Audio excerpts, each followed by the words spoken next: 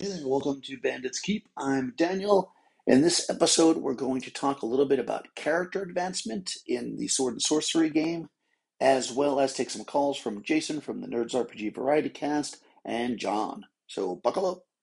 When we look at our RPGs and we look at what is the reward system, which is what I'm going to talk about here a little bit, we have to think that if a player wants to advance in the game and wants to achieve we'll call it a win state, right? They want to gain more levels. They want to gain more power. They want to move forward in the game in the way that the game is designed to move forward. At least most games I play, you're looking for positive motivations, right? So it might be gaining levels. It might be gaining experience or skill points that you can add them to make a character stronger and better, faster. We have the technology, that kind of stuff. That is going to lead to a certain playstyle. If, for instance, you award, like I do in the OD&D Chainmail combo, experience points primarily for treasure recovery, and not so much for slaying of monsters or defeating monsters, then in theory, your players, realizing that, will say, well, you know what? I can get 300 experience points for killing this ogre, or I can get 5,000 experience points for getting its treasure. I mean, I could do both, obviously, but do I want to risk my life for the additional 300 experience points? And that becomes a character choice, and in a lot of situations, a player will choose to try to avoid combat with the ogre and get as much of the ogre's treasure as possible without risking their lives. Thus, even though they're not always played that way clearly, seemingly more deadly OSR games really aren't if players are playing them based on the way the game is designed. That is, recovering treasure, not killing monsters. Now, in, let's say, 5th edition D&D, where there's no experience points, by the book for treasure, there is experience points for defeating monsters, which most people read as killing monsters, which then means that people are going to be much more likely to engage in combat. Now, of course, the game understands that and has added many, many situational healing opportunities, short rests, long rests, as well as spells, healing potions being readily available, because they understand that somebody playing this game is going to be involving themselves in a lot of combat. Does that mean that you can't play a fully roleplay, no combat D&D 5e game? Of course you can. And you could go around just fighting monsters in OD&D. It's not like you can't do these things. But if people want to engage with the game the way it's written and gain the experience points as written, they will do the thing the game has set forth. This is why we see a lot of people using the milestone XP optional rule, as it would be, in 5th edition, because their tables don't want to just run around slaying monsters. Me personally, when I was running my 3-year 5th edition game, when we started like lower levels, I was doing it by the book, fighting monsters. And then once they reached a certain level, I just realized that it was silly to just constantly have them fighting stuff so they could level up. In my mind, anyways, these are high level characters with a mission to save the world. They're not going to run around fighting everything in the world just to gain experience points, right? So I switched to milestones at that point. And that all worked out well. I don't think that I know for a fact nobody had a problem with it. Everything worked out. But again, I'm adjusting the reward system to favor the thing that now, in this case, me as a DM, and really the table, what they want to do in a game, right? They want to be diplomats. They want to do this, travel and exploration. And there's no experience points in that if you're going by the base idea of defeating monsters. Let's talk about Sword and Sorcery mixed with Chainmail. Versus OD&D mixed. In a Sword and Sorcery game, what I want and what I think should be the goal for the players, so I want, meaning the designer of the game, is for them to set their place in the world. Sword and Sorcery adventurers like to adventure, right? They like to see different things. They might have a little bit of wanderlust, but in the end, they want stuff, right? And you could, give XP for treasure, and that might work out pretty well. But I also decided that I wanted a system where the players could both gain and lose status. Because again, that's a pretty common trope in these sword and sorcery games. You've got your hero working as the captain of the guard, or living in luxury because they did an adventure and they've got a pocket full of jewels and gold. And then the next story is they're in the desert, working for a small caravan guarding them because they lost their position one way or the other. In order to mimic this type of storytelling and also make it so that the players understand this is the game, I set up the status system, right? So with the status system, instead of you being rewarded once you've gained a certain amount of experience points with stuff, you gain your status by having the stuff. And if you lose the stuff, you lose the status. And because of this, I didn't want to tie the status to any kind of combat abilities or spells or anything like that.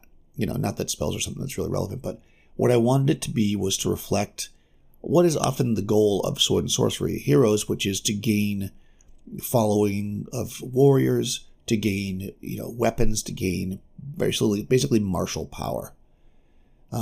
So what I'm looking at here is a system that you come into it, you're already a good fighter, you're as good as you're ever going to be, right?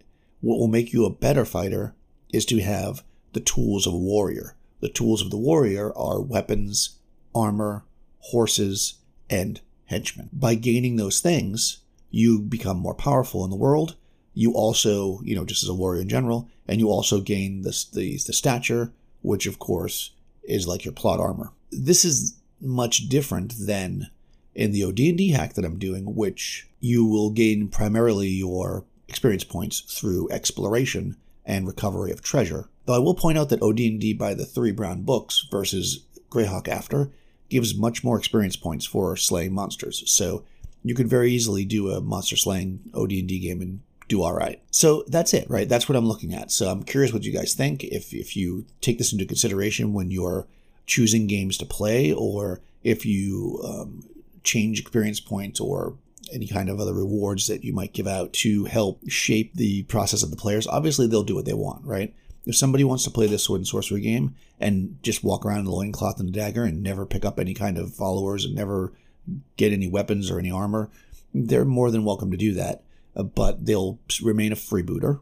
And if the time comes that they are, beaten or defeated, their story will go on the wind and nobody will remember them. Unlike Conan, who everyone will remember, right? And that's basically it, right? That's what you're going for. You're going for a legacy, you're going for survival, and by accumulating the things you need to accumulate, you will gain that. So like I said, let me know what you guys think about that. If that makes sense to you, let's get the conversation going. Okay, so we've got an unboxing here. All right, well, I can't lie to y'all. I actually already opened this box up and recorded an unboxing, but screwed up the audio, so I'm going to fake it. But just so it feels like it's real, I have my Swiss Army knife here, just in case. And this is a package from Big Nerd Coffee. So a friend of mine who I've gamed with for years, Morgan, has a coffee shop out in upstate New York, and also has started recently in the last few years, distributing coffee, his own blends and stuff. And yeah, it's really good. When we went to Gen Con together, he made a special blend just for Gen Con. It was really cool. But now, I'll put a link to this in the show notes. But he's doing these boxes. I think this is the 3rd one he's done. They combine special blends of coffee with an adventure. So it's pretty cool. I actually play tested the adventure, so I know the adventure is pretty cool. It's called. Let's see, let me get everything out here. So let me start as an unboxing first. All right, so I'm opening the box, and I can see in here there's a bunch of different things before I get ahead of myself. We'll do the easy stuff first, and then I'll get into the adventure. So basically, you've got your coffee. This is the Never Sleep Again version of the coffee, which is the name of the adventure. It's a Halloween or scary adventure. Oh, it smells good. Okay, you've also got Death by Chocolate, which is also coffee. Also smells good. And then he's included some tea as well. Fred's Dream Herb. Oh, I got cut off there.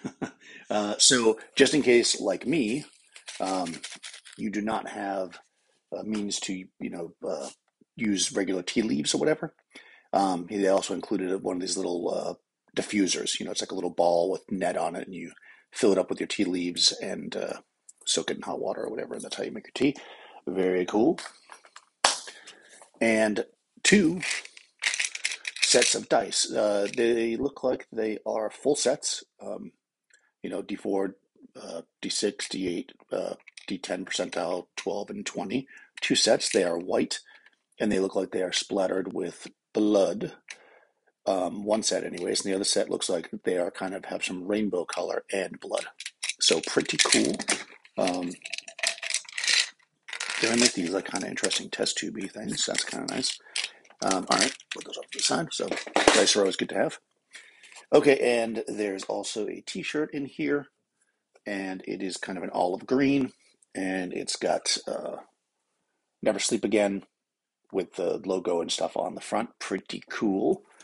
And in addition, there's also a like a piece of like the sacks that you see coffee beans come in. They're kind of like a burlap, I guess.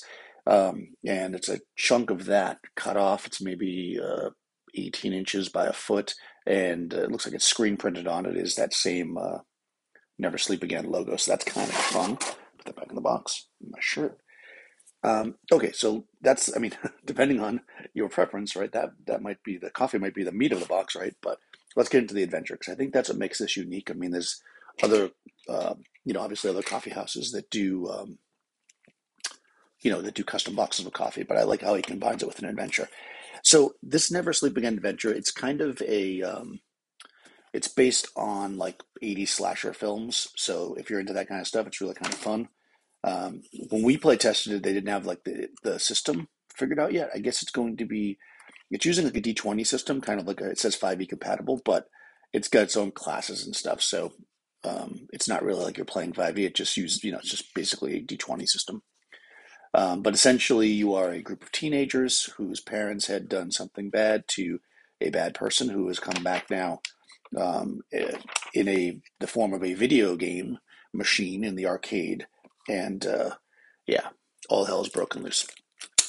So you've got your module itself. It is hand sewn with like little looks like wax string. It's got kind of like a translucent cover with piano notes on it, and then the name of the module is handwritten on it. It looks like with almost like a highlighter marker, and then inside you've got as I said, hands. So it's basically a letter size paper folded in half. Um, you've got a map in the center. Looks like it's 19 pages if I'm reading this right. Well, the 19 pages of content plus the title page. In this map inside. Okay, and of course there's also like a cardboardy cover on it as well. It's purple and has that same kind of almost Freddy Krueger glove with knives on it. There's some notes here for the Dungeon Master. There's an OSR conversion sheet, and then you've got some pre-gens: the cheerleader, the nerd, the jock, um, the bad boy. So when I play tested this, I did it in Cthulhu Dark, which is like a really simple OSR game, and it's a pretty cool game. I don't know if I'd recommend it for this module. I think the 5e probably would have worked better because we really had to make a bunch of stuff up. So while I think Cthulhu Dark is decent, I would not use that for this.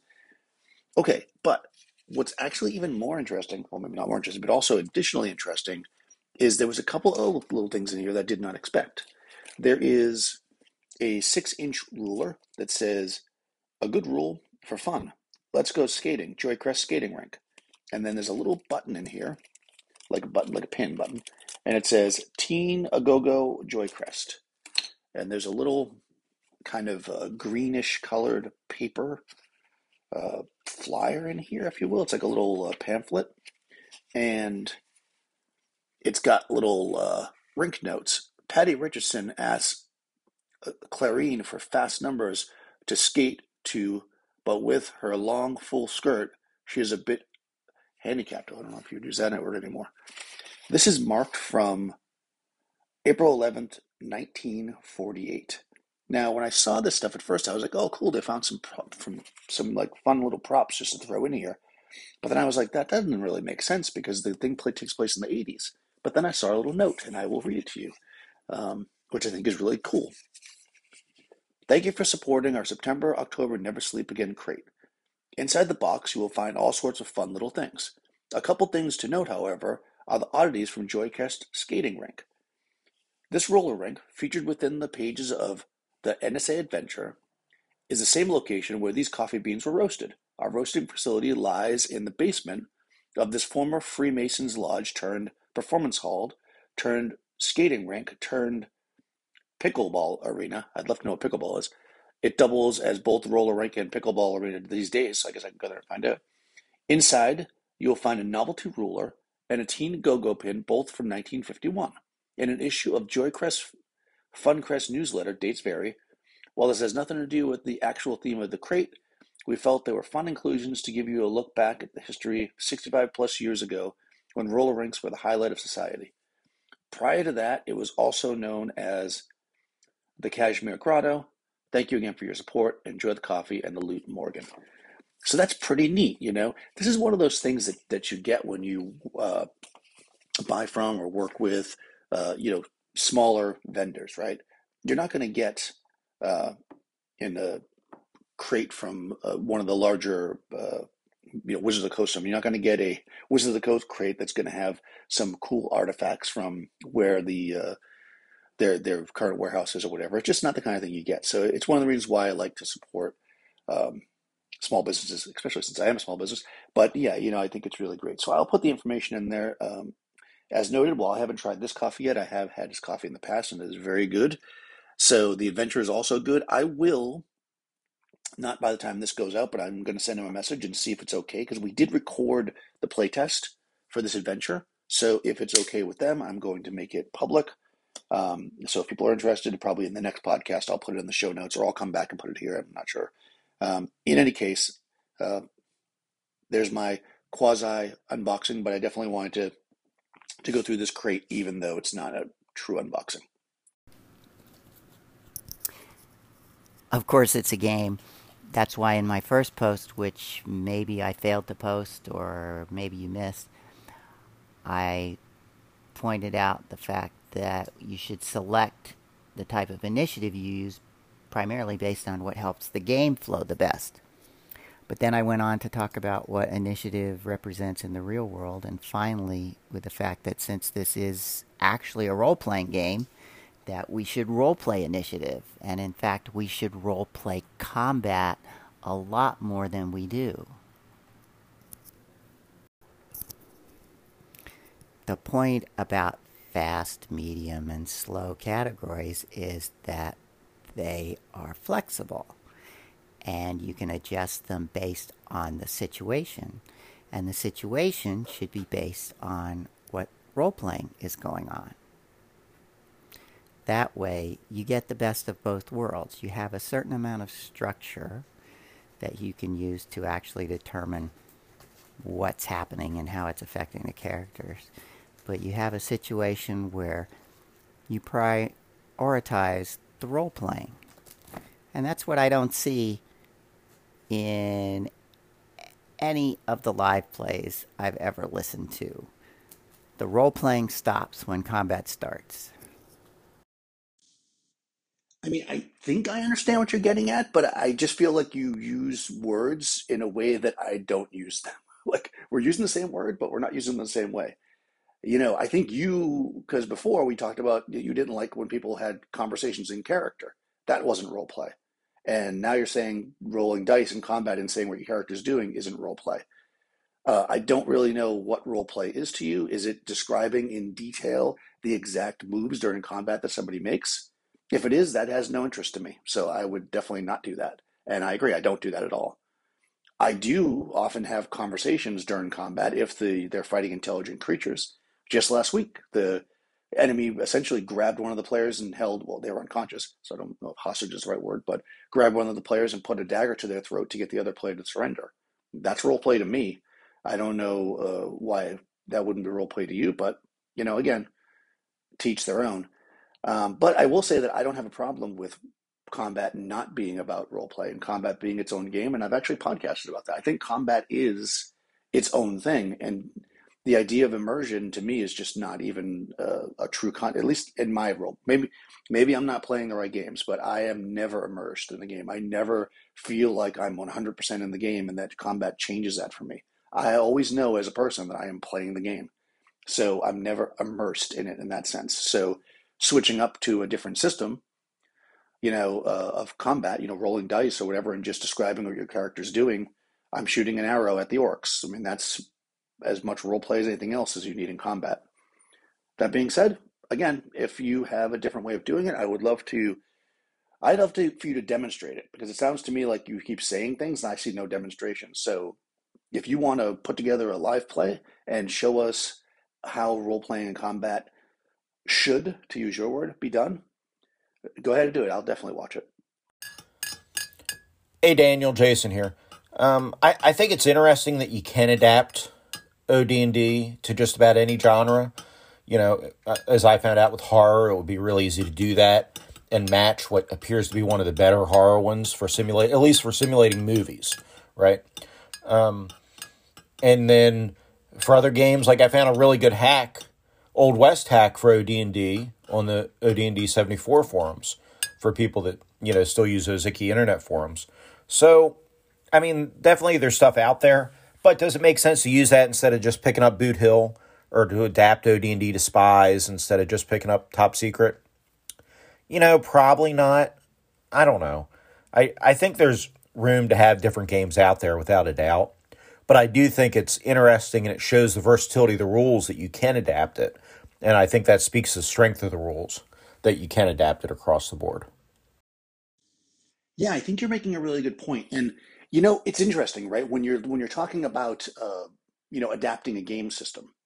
So if I was going to run a campaign, or even a short campaign, 3, 4, 5 sessions, with a concept, and I was going to write it out and do something like that, in, let's say, a Western, I definitely would go to like Boot Hill, or I would probably go to Boot Hill because I love it, although I really want to run Dogs in the Vineyards. But anyways, because that system has the things in it that I need, more readily available, right? It's already taken into account all the other things about being a Western besides just the combat system. So I think that because I'm doing something more involved, I would want to do that. Now, the other thing too would be if it was going to be a really long campaign and I knew my players were into it and we were definitely going to do it, then I might say, okay, I'm going to sit down and do what we talked about, like basically create the equivalent of the Three Little Brown Books for Westerns and then use chainmail. But I think that would be after I ran a few kind of shorter campaigns in Boot Hill, to make sure the players loved it, because I'd hate to write an entire game system and have nobody want to play it. But anyways, losing my track there, track of my thoughts. But what I was going to say was, but if it was like a one shot and nobody at the table had really played Boot Hill much, and we were playing OD&D with chainmail, or we were playing Hateful Place, which is, it makes me think of that. Like we ran, I know Nikki just released her podcast. We ran all kinds of genres. In fact, one of the first Hateful Places I ran was a Western. And a game that is so simple in mechanics and so elegant that you can adapt to almost anything is great for exactly those reasons. You want to be like, oh, you know what? I have a single idea for an adventure that's probably one session, maybe two. I don't want to go into a more complex system about Westerns because I don't really care about, you know, cattle rustling and everything else. This is very specifically going to be, a gunfight or whatever it's going to be. And I'm going to create this scenario, which is essentially maybe just kind of like a large encounter, if you want to look at it like that. Then I think these versatile games are great. I mean, I could see picking up OD&D and running almost anything, you know, if for a one shot or a two shot. If I was going to go deeper into it, I might lean towards a system that already exists, just because it has all the peripheral information, right? It has the spaceships or the rules for wagon trains and those kind of things. So that's the only reason why I would say that a do-it-all system might not be the ideal. But I do believe that the chainmail combat system could be tagged into a lot of systems and really, I'm going to actually use the word improve. I hate to do that because I think the system's really good, but I think it adds something. It adds something very strong. And I think that people are putting out supplements because apparently this is the trend now that people want to play like larger scale war game stuff connected to fifth edition. I mean, I think you could have just went back for $5, picked up chainmail, and just used chainmail to run all the war battles in fifth edition. I don't think you needed or need massive 300-page rule books to run these things. Simple, elegant rules are really what works, at least in my mind, for that kind of stuff.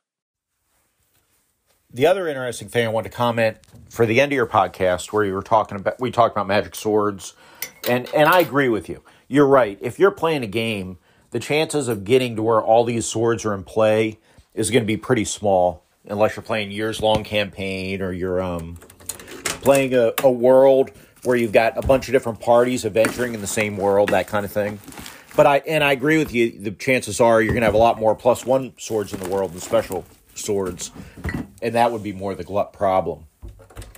But it reminded me of a really neat comic book graphic novel that's been adapted to a role-playing game called The Sixth Gun.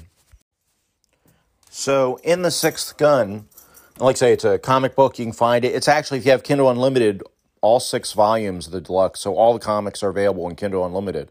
So you can read it that way.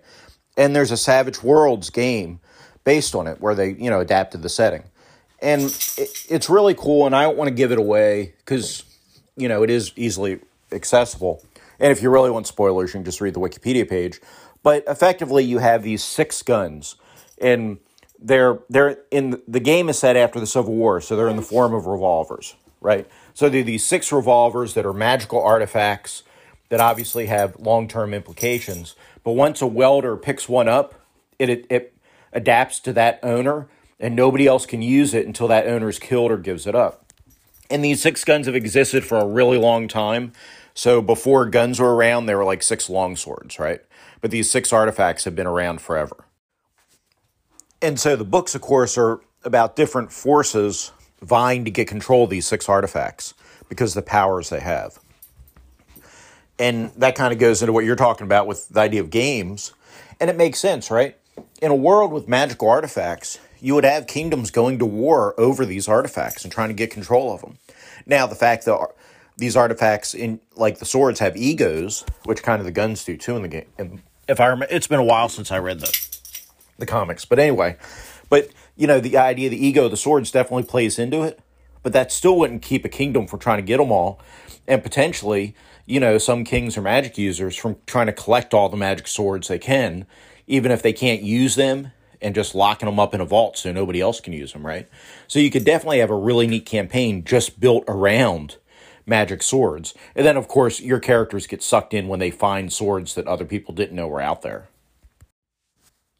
So it's effectively your Lord of the Rings thing. The One Ring had been forgotten, and then a nobody found it, and then gets sucked into all this. Well, you could definitely do that with your characters with magic swords, and then they get sucked into this bigger realm, and then, So I think there's a lot to that, and I think that's interesting, and I think I would definitely adopt some of that if I do get around to running OSR into that. Maybe not run that campaign, but adopt these ideas with the magic swords.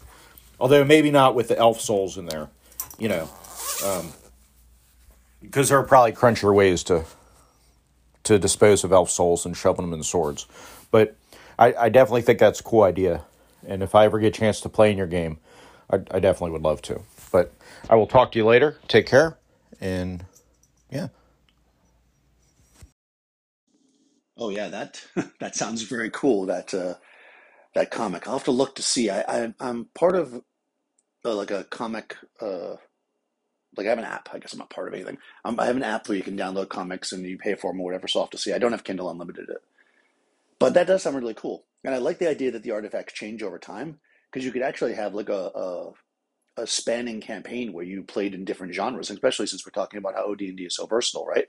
You could basically create characters, start in like, the Middle Ages and then work your way up and play them through all the ways up and through like modern times, having the artifacts change where the families of the play, it's like something you pass down through the family, right? Like is it the Phantom or the Shadow that's the, I can't remember which superhero is that, or it's passed down, right? But people believe it's the same person, but it's just their family. But yeah, I think there's lots and lots of ways that we can use the magic swords and the potential glut of magic swords to our advantage. Maybe they get retired after a while. Maybe a sword wants to go back to its homeland. Maybe it decides it's done what it needs to do, and it requests that you bring it back to Elfland, and it gets returned.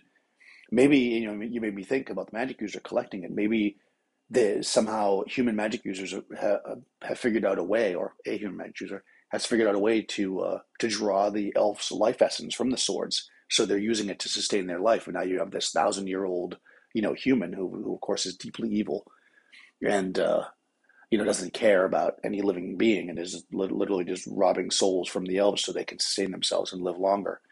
So I think there's lots and lots of cool campaign ideas to add the swords in for sure. So, and yeah, and I mean, I will be doing some.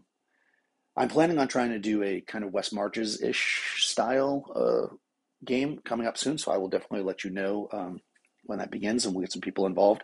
I'm not sure if I'm going to go straight up OD&D chainmail or if I'm going to do the chainmail sword and sorcery.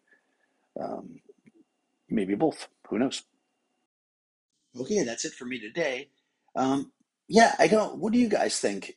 Leave me some messages about the things we've talked about here, but also I'm curious about this role playing during combat thing. It doesn't have anything to do with the chainmail conversion, which I'm kind of trying to focus on, but I am curious. Maybe I'm just being a little thick here, but what do you think about role play during combat and immersion and those kind of things? Let me know. And of course, about character advancement and anything else I've talked about here, feel free to call in. I always like to hear from you.